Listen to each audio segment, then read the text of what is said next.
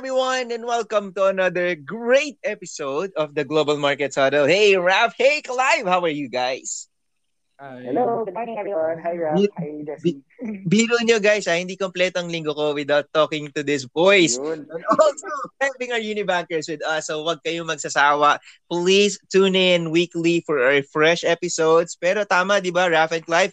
Pag may na-miss sila, parang ako, nami-miss ko kayo. If you don't talk, and na-miss yung episode, they can always go back to our library of episodes so they can check and play it again whenever they need to do so. Ayan. So let's jump into our discussion right now. Raf, I know we have friends and I hear this personally. China is in lockdown. So parang if we kind of hear about lockdowns, parang ngayon, Clive, di ba, parang medyo muted na eh. Wala na yung zombie effect Yep, feels like before. Parang normal na, di ba, Clive? Pero yep. in, pero in China, it seems like this is not an ordinary lockdown level 1, 2, 3, and so forth. Talagang it's everywhere. Can you give us more context on that? And maybe, Raf, what's the effect in the market? yeah, so right now, no, the Chinese government is implementing strict, no, and severe lockdowns in China, specifically in the big urban cities like Shanghai. So they are currently doing this, no, in order to control, no, yung COVID outbreak nila. Kasi si Chinese government, meron silang zero COVID policy. So very firm sila with that policy na they want to make sure that the number of cases is close to zero as much as possible. And we've seen no yung economic impact ng lockdowns. Like for example, in the first quarter of 2022, the Chinese economy it grew by 4.8%. Although retail sales down siya by 3.5% no in the same quarter. So very significant yung impact niya on consumer spending. Then at the same time, very significant din yung impact niya on business operations, especially sa mga manufacturing companies. So as we all know, China it's the factory of the world. Most of the products that we consume, that we use, most of them are made in China. So the global supply chain, it relies heavily the capacity of China to produce goods, no? And yun nga, since very hard yung lockdowns being implemented by the Chinese government, affected din yung supply chain. And because of that, we're seeing supply constraints, especially in semiconductors, so very important components no in making other products no like yung cellphones natin, cars. And itong lockdowns na to, yung supply constraints na to, most likely it will have a substantial or significant effect no on inflation.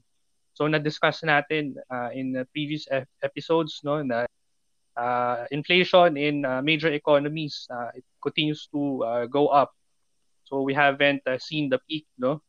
So for example in the US around 8% yung inflation, also in Europe no around 8%. So it's a 40 around 40-year high yun yung 8%. So something that they've never seen since 1980s. So yun yung impact ng China, yung ginagawa ng Chinese government ngayon on in their territory. Okay, now thank you very much, Rafa, for giving us more context. And what's important, which I love also, for the Unibankers context, is how is it actually related to our market? So, tama, Raf, correct me if I'm wrong. Let me summarize that quickly. Now, China is in lockdown, so they're having a little bit of a constraint as far as development is concerned. And with limited supply, which the Philippines, for example, is a user. So, there's demand from our end, but less supply, which will result into, there you go, Unibanker friends, higher prices, higher inflation. Now let's go to Clive. Some are asking, okay, so meron kang local push for higher inflation. We spoke about that, di ba? About the BSP's direction and so forth. Now, Clive, meron kang external factors as well to make it happen. What do you think? Now, Juan de la Cruz is here. Unibankers, clients, and friends, what am I gonna do? I mean, parang this is happening right now. So, tingin mo, Sir Clive. Yeah, this is a very timely topic. I mean, we haven't seen inflation threats and inflation uncertainties this heightened in quite some time. And I'd like to highlight nga itong sinabi ni Raf na multi-year highs or record highs na tayo sa inflation in some other countries. And we're only just starting to really feel it locally. So I guess some of the very practical tips that I could give to our Unibankers, and it doesn't just have to be relative to investments. In general, if you're facing a high inflation environment, what are some things that our Unibankers, our listeners, and our what possibly things that we could share to our clients regarding what they could do given that you have these inflation risks? Some of the more practical tips I could give are one, be more mindful of your cash flows. I mean, important talaga yung cash flow budgeting, cash flow planning. And if you're the type na binabantayan mo yung cash flows mo, and umaakyat yung inflation, umaakyat unti-unti yung prices of goods and services, mapapansin mo yan eh. That's why it makes sense for you to always be mindful of your cash inflows and cash outflows. Kasi pag binabantayan mo siya at napapansin mo, parang yung net take home pay ko nababawasan na. Yung binabayaran ko monthly, parang umaakyat. Mapapansin mo yon. So having that mindset na parang I have to always watch my cash flows, especially now, na paakyat ang mga presyo ng goods and services, very helpful yan. That's the first step. Check on your finances more often. I guess another tip that I would give is review your cash holdings. I mean, we always say it's good to have a emergency fund worth 6 to 9 months of your salary. Dapat lagi kang mayroong excess cash to protect your investment portfolio in case something happens. Pero one tip that I would want to give is be mindful then na if you have lots and lots of cash and you have a rising inflation environment, you are, ang nangyayari dyan is ang laking opportunity cost kasi ang laki ng cash holdings mo. So, di ba nga, we know that there are certain assets that can help you fight inflation, and we know equities are one of them, longer-term bond inflation also in the long run. But again, yun na nga, my point here is the more money that you keep in cash, put under your pillow and not working for you, the more na mapag-iiwanan ka, especially during a high inflation environment. And siguro, I guess all of us, we're all individuals, we're all retail, we're all in the retail space, kumbaga.